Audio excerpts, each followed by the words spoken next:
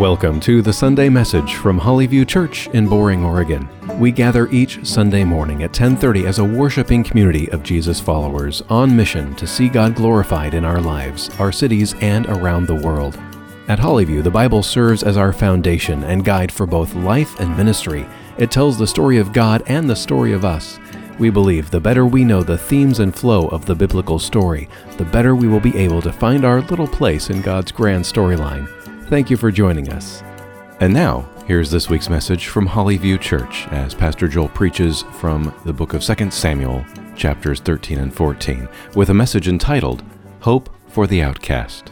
If you would open your Bibles, if you don't have one, there's a Bible in front of you. It'll be on page 248. We'll be in 2 Samuel, chapter 14. 2 Samuel in chapter 14. And as people have done for thousands of years, I'm going to ask you to stand as I read God's Word. 2 Samuel 14, and beginning in verse 14.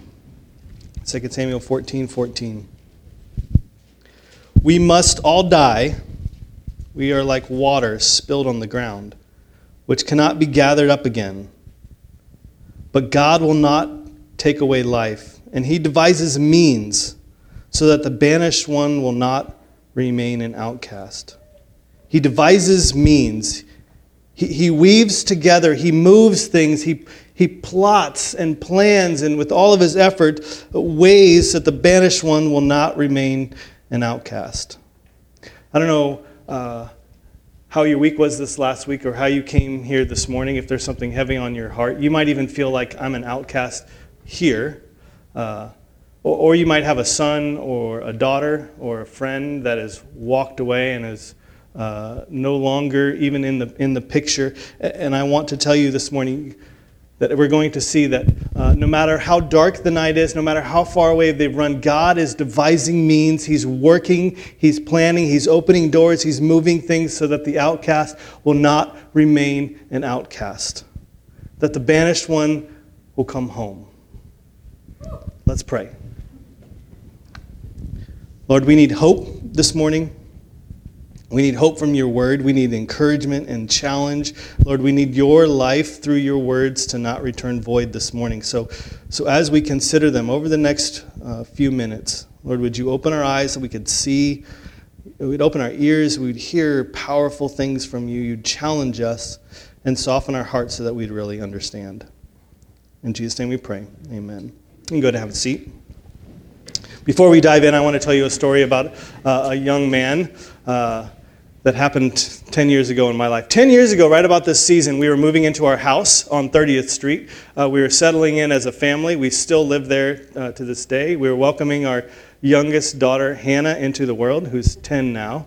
But at that same time, God was working and weaving this plan for this young man named Harry Latour. Harry lived in Rockwood area. His mom was a drug addict, and on his fourth Christmas, she announced to the family, "I'm choosing drugs over you." Dad was in and out of jail, so the family, with him and his siblings, were left at a cousin's house who put them in the basement and just got the funds for having them and just let them raise themselves.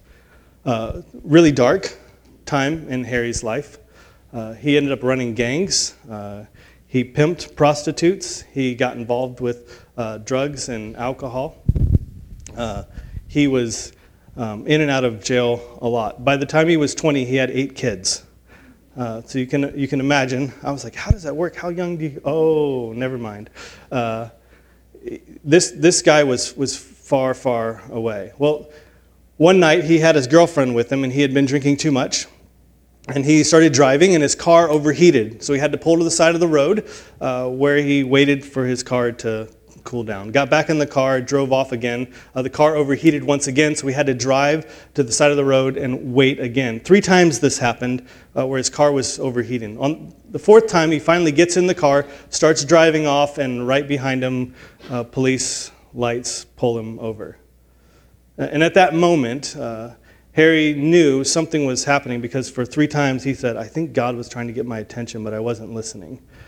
So when he saw those police lights, he had warrants for his arrest. He was driving drunk. And his girlfriend at the time said, let's switch spots because you're going to go to jail, and I don't have anything on my record. And Harry said, nope, I need to stay right here. And she's like, what are you doing? What are you doing? He's like, I think this is God's lesson for me. Odd. Policeman comes up and goes, do you know why I pulled you over? And Harry said, who had a warrant and was drunk, yeah, I do, because this is God's lesson for me. He gets taken to jail. A bunch of miracle after miracles happen in jail that I've written a whole bunch of this stuff down. He ends up in jail next to a Christian who had done some bad things, and that's why he was in jail, but he was a strong believer. And so we asked Harry, hey, why are you in jail?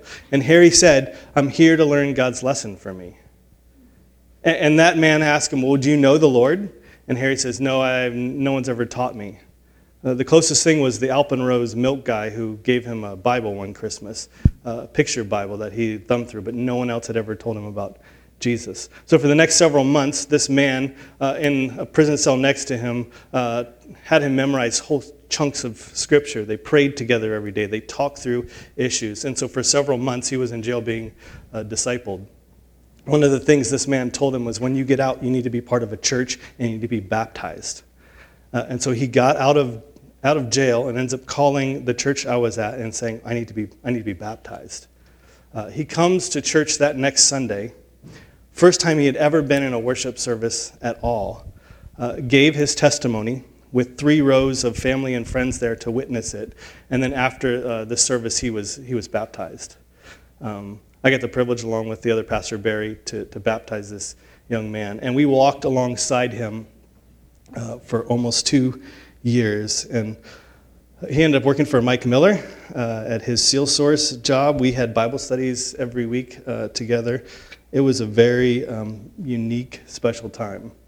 And I look at that, and I look at Harry's life and go, you're not too far gone. There's hope. As long as you have life, as long as they are living and there's breath in their lungs, there is hope, because God is devising means that the outcast and the banished will no longer be there. He's devising a way for them to come home. So it doesn't matter where your son or your daughter is this morning, there is hope as long as they're alive. It actually doesn't matter how far away you have walked, that God is not, He's not given up on you. He's actually weaving together this story that would bring you home and give you this opportunity for reconciliation and redemption. And you might be here this morning thinking, yeah, that's great for Harry. I've seen stories like that on the news, but not me. I mean, if you really knew where my life was at, if you really knew the decisions that I made or how far they have walked away from the Lord, you know there's really no hope. But I want you to lean in this morning. Because as we come back to our text, we're going to see that no matter how dark the night is, no matter how far someone has run, God is at work as long as it is today to craft this story and weave this plan where He's moving people and places so that the banished, the outcast, will have the opportunity to come back home again. Well, we come back to our text. We've been working through 1st and 2nd Samuel. We're speeding up now, and so that's kind of the unfortunate thing, but I'm really excited about where we're headed in the new year. And so we need to be taking bigger chunks of 2nd Samuel. So today we're in 2 Samuel 13 and 14. But just for sheer time, and also because it's really a rough chapter, I'm just going to summarize 2 Samuel 13. I don't even want to really read it with kids in the building, because this chapter is ugly. David's life is just tragic at this moment. We've been following David as he was a young shepherd boy up to the king, and now he has this kingdom, and we've seen he's been collecting these wives like trophies. They've been having lots of kids, and David's life and his family and his kingdom at this moment is just tragic. It's just in chaos. Lots of wives, so lots of kids. Well, in 2 Samuel 13, one of David's sons, named Amnon, he has this like burning desire for his half-sister. So they're sisters, but from a different mother. And he wants anything he can to get with her. And you read the story, it's really sickening. He ends up violating her, scheming and plotting away so he can violate her. So you have this going on in the family. And David, the king, the father, he actually does absolutely nothing. super angry, he's mad, and does nothing. And so this young lady, Tamar, his or her brother, by the same mother, ends up taking her into his house. And so she's really living like an exile in her own home, taken care of by her brother, whose name is Absalom. So Absalom and Amnon are brothers by different mothers. Absalom is brother with Tamar, who's been violated. Well, 2 years goes by, and David does nothing. He like sweeps it under the rug. And can you imagine? So like a mold growing on a sandwich you've left out, that's what it looks like at David's house. I mean, it's just disgusting. Just the filth that's gone on there. So finally, Absalom, who's seen and witnessed the pain of his sister Tamar for 2 years, finally says, I've had enough. And so he takes matter into his own hands. He gets his brother drunk, takes him away, gets him drunk, and ends up having him killed. Justice, but not the right kind of justice. David hears about the story, hears that one of his sons has been killed, and David just falls on the ground crying. And it's almost like you get the sense of like, it's almost like a baby. It says he's just laying on the ground weeping and crying, and he's the king, and he does nothing. Well, Absalom hears about it, and he's like, boy, I can't go home. So he flees for his life. So he goes to a foreign land to try and seek protection from a different kind of king. So there's David. This is David's house and his family. Because he's done nothing, there has been violations amongst the siblings. There's been murder and death, and now they've fled, and it is dark. Rape, murder, this is a huge dysfunctional family. You think your family's dysfunctional? And it probably is. But it's not as, well, all of our families are dysfunctional. But can you, just put some steroids on it and let them get a Red Bull, and this is David's family. And it is not much different than Harry and his life.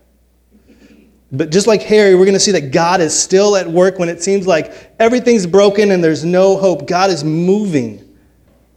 He's devising means to bring the outcast home. And so we're going to read about in 2 Samuel 14, there's a commander of David's army who sees the dysfunction and goes, man, we got to do something. There's hope here. Let's move. Let's try something. Let's risk something. So he asked this unnamed woman from Tekoa to come. And this woman who, only description of her is that she's a wise woman. This unnamed wise woman steps into the picture, and we're getting these words of gold, who acts on behalf of Joab to tell David this story that basically allows David to respond to the story, and David's response to the story convicts himself. And we've seen something like this in the prophet Nathan as well, and it's very similar cadence today. So you're going to see this unnamed wise woman, Joab, confront David with his sin and lead him to the place where he can finally see. So let's read in 2 Samuel 14, beginning in verse 1. Now Joab, the son of Zeruiah, knew that the king's heart went out to Absalom. Remember, he had been away for 3 years now. And Joab sent to Tekoa and brought from there a wise woman and said to her, pretend to be a mourner and put on mourning garments. Do not anoint yourself with oil, but behave like a woman who has been mourning many days for the dead. Go to the king and speak thus to him. So Joab put the words in her mouth. Now when the woman of Tekoa came to the king, she fell on her face to the ground and paid homage and said, Save me, O king. And the king said to her, What's your trouble? She answered, Alas, I am a widow. My husband is dead, and my servant had 2 sons. And they quarreled with one another in the field. There was no one to separate them, and one struck the other and killed him. And now the whole clan has risen against your servant. And they say, Give up the man who struck his brother, that we may put him to death for the life of his brother whom he killed. And so they would destroy the heir also. Thus they would quench my coal. There would be no spark left that is left, and leave to my husband neither name nor remnant on the face of the earth. Then the king said to the woman, Go to your house, and I will give orders concerning you.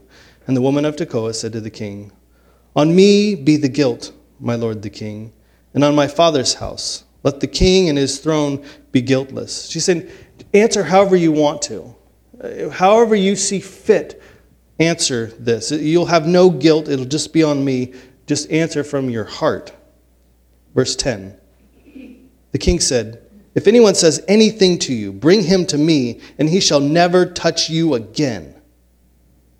Then she said, "Please let the king invoke the Lord your God, that the avenger of blood kill no more, and my son be not destroyed." And he said, "As the Lord lives, not one hair of your sons shall fall to the ground." Then the woman said, "Please let your servant speak a word to my lord the king." And he said, "Speak." And the woman said, "Why then have you planned such a thing against the people of God? For in giving this decision, the king convicts himself, inasmuch as the king does not bring his banished one home again. We must all die. We are like water spilled on the ground, which cannot be gathered up again. But God will not take away life, and he devises means so that the banished one will not remain an outcast." There's a lot going on there, so I'm going to slow down and kind of walk us through it, see what's happening here. See, Joab, the commander of the army, sees the dysfunction of this family and goes, "There's hope. We have to do something." And so he grabs this woman from Tekoa and asks her, "Hey, would you come?" This woman is never named. Did you notice that? It's just the wise woman from Tekoa. She really personifies the book of Proverbs. In Proverbs, wisdom is personified as a woman, and this woman who comes, her words are like gold. Wisdom in Hebrew is the word is chokmah, and it means a skill in living a life, an understanding of how to live this life in God's control under his rule and reign. This wise woman comes in, but she's given this story that's actually not her own. It says, "Hey, are you a good actress? Okay, great, we can use this." And so she acts this story out and then tells the story that's not her own. And the story goes like this. There were two brothers in a field. One of them strikes the other one and kills him, and he dies. And then the whole clan comes up and goes, "Hey, we're going to kill that brother for killing his brother." Right? Does that story sound familiar? If you knew your Hebrew Bible, like the people that they were first hearing this, or David, it would strike a chord with you. Two brothers in a field, one of them strikes another one and he dies. If you're reading the Hebrew Bible and you come to page 3 and you wanted to summarize page 3 of the Bible, the first two brothers, Cain and Abel, you could summarize it like this. There were two brothers in a field. One of them strikes the other and kills him and he dies. And then there's this fear in that brother that everyone's going to kill me. And that's when God steps in the story. Because he brings justice and says, because you've done this, you have to leave your land.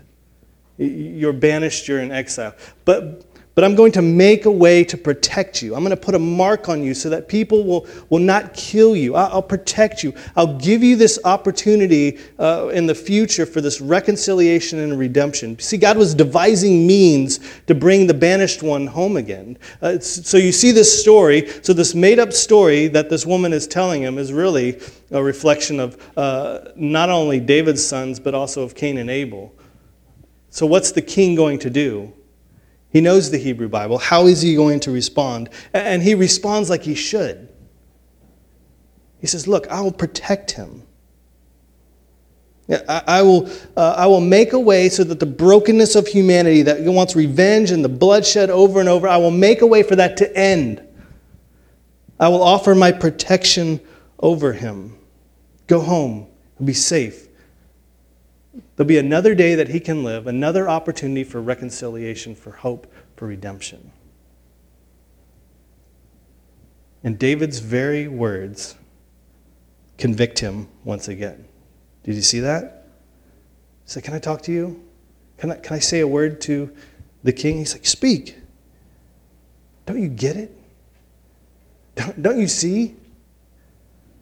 You've been caught in your own words. You would do this for a son you don't even know. From a stranger's son, you would do this, and yet your own house you wouldn't. You need to do something." David's caught in this like appearance of righteousness, appearance of grace and mercy, and yet for his own family, he's offering none of it. Now stay with me. Because this Lady Wisdom at the very end, she gives some powerful advice to David, but also to you and to me. Let's read it again in verse 14. She says this, at the end of all of this, we must all die, David. We're all like water spilled to the ground, which cannot be gathered up again. But God will not take away life, and he devises means so that the banished one will not remain an outcast. She says this, hey, death's coming to us all. The mortality rate of humanity is 100%. We're all going to die. The decisions that you make in this life, the words that spill out from your mouth, the actions you take, the people you care for, the people you hurt, all those things eventually are going to come to an end, and judgment is going to come, and it's over. It's done. We all must die. Let's check this out. She doesn't just give us like some theology. She gives us an illustration. She's a good pastor too, right? She's like, we're like water that's being poured out on the ground. And as that water is being poured out, once it's out, it's done. You can't get it up again. If you have a cup and you go out into the grass here and you start pouring that cup out, once it's out, it's over. You can't go down and pick up the water and try and put it back in. Someone used the example of we're trying to put toothpaste back into the tooth, whatever. You know what I'm talking about. Toothpaste back into the tube of toothpaste. See, I should just stick with what the woman was saying. She's a wise woman. You're pouring it out, and as you're pouring it, it's representative of your life, your words, your actions, your deeds, how you spend your time, your focus. And if you're just pouring it out, you cannot get it back.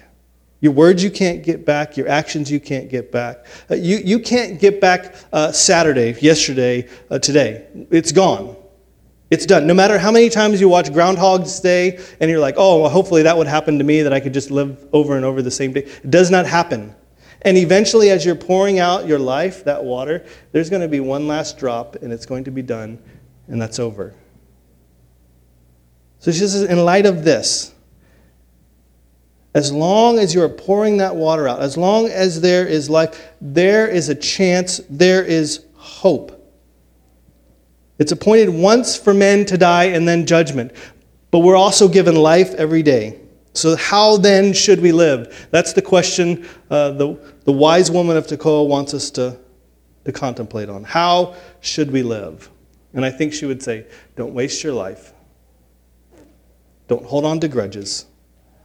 Don't be apathetic. Every day you're being poured out. But as long as you're being poured out, God can move and change and shape, and he's devising ways so that the banished one will have the opportunity to come home. That the outcast could be reconciled once again. He did it for David, didn't he? I mean, David was a murderer and an adulterer, just like his sons. And we saw last week that he devises this means so that David can be forgiven and there can be reconciliation. You think that hope's gone. He's messed up too much. And yet God is patiently working on David's behalf so that the banished one could come home. He makes a way for Absalom to be brought near again. He's brought back to Jerusalem. He makes a way for the outcast to be welcome home. And you know what? He does it for you and me and your kids and your friends. As long as there is life, there is hope. You might wonder what happened to Harry. His story's still going. We walked alongside Harry and his girlfriend at the time, who had 6 kids living in an apartment in Rockwood. Cockroach infested. It was just nasty. He realized God's intentionality for sexuality and faithfulness. And so we walked him through and ended up marrying his girlfriend, who was taking care of 5 kids that weren't even her own. Got a job. We were walking along beside him. But after 2 years, the stress and the pressure and the habits from before just mounted up, and Harry ended up just going off. He ended up in gangs again. He ended up hitting and slapping his wife. The stress was just too much. And so then they ended up leaving, and the last thing I heard is they were in Arizona, where an undercover or off-duty cop was behind them in the car and saw Harry end up slapping on Leanna and then pulled them over and arrested him. They broke up from that moment, and we didn't know what happened to them. That was 2013. But as long as there's day, there's hope for Harry, because God's not like, he's too far gone. God's moving and devising and weaving this tapestry to give Harry the opportunity to come back home. This last summer, Harry wrote me on Facebook. He said this: after the men's retreat in 2013, I was left with many questions that needed to be answered within. These answers could only come from God, and so he showed me the answers in a way that I would understand. I was sure about the gift I had of joy and peace and happiness and the pure faith I had in God, but I was unsure of how to relate to many of those who had been believers for many years and had never experienced those feelings I once had. So after my father passed, I was betrayed by Leanna, and my brother called me facing 25 years to life in prison. I had a choice to make, and the whole time I was sure I made the wrong choice until a few years back.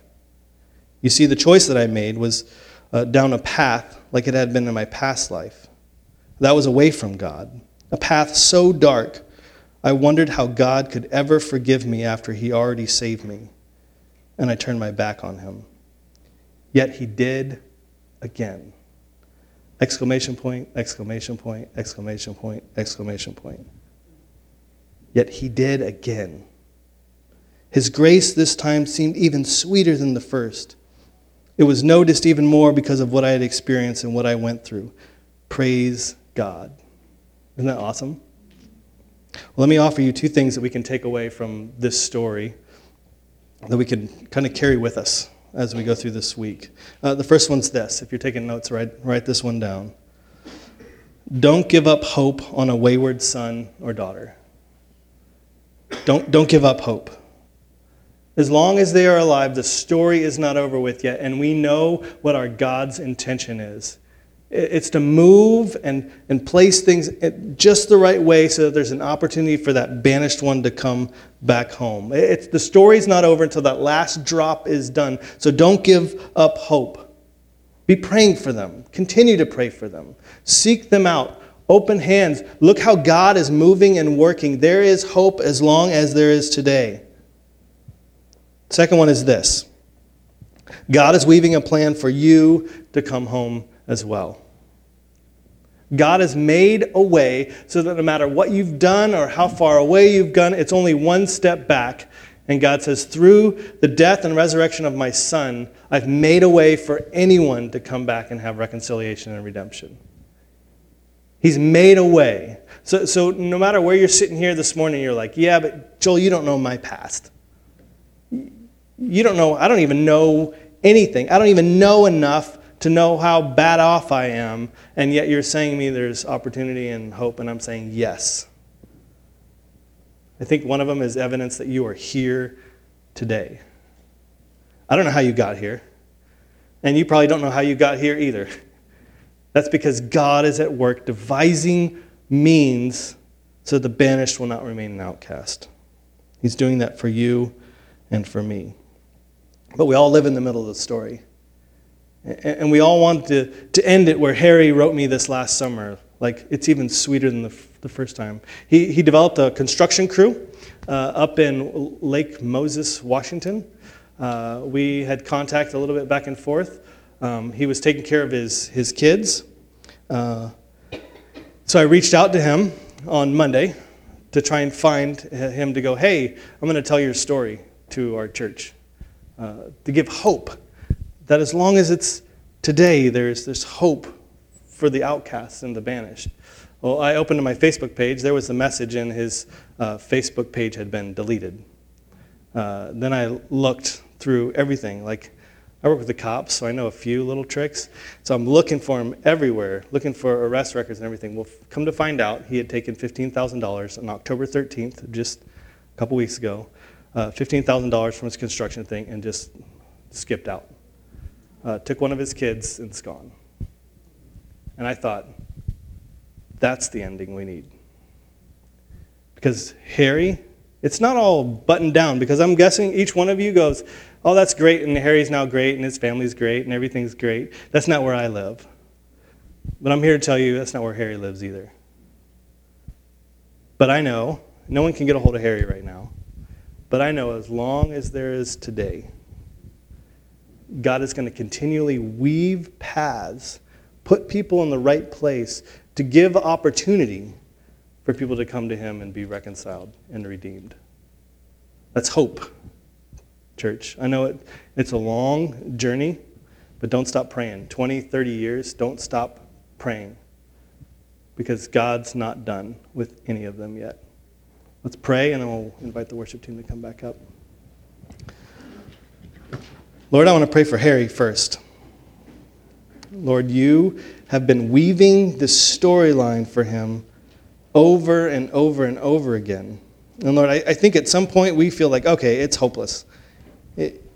His past, his habits, he's never going to really come. And yet you continually are moving and working and calling people to yourself so that the banished one won't remain an outcast. So Lord, would you give us hope today?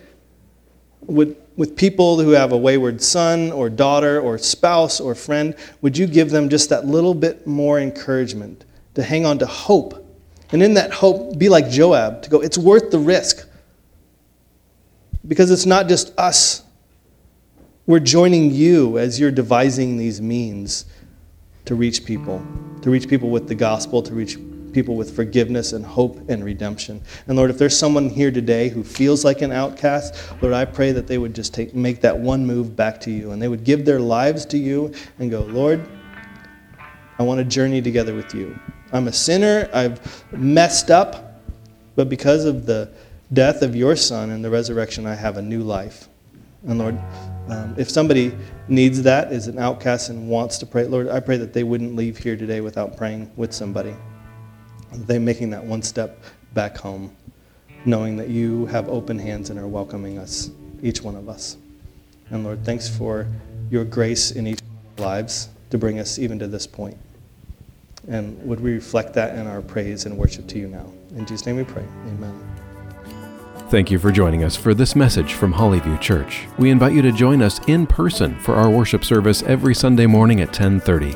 You can find us on Southeast 257th Avenue, just off of Highway 212 between Boring and Damascus, Oregon. Or find us online at hollyviewchurch.com.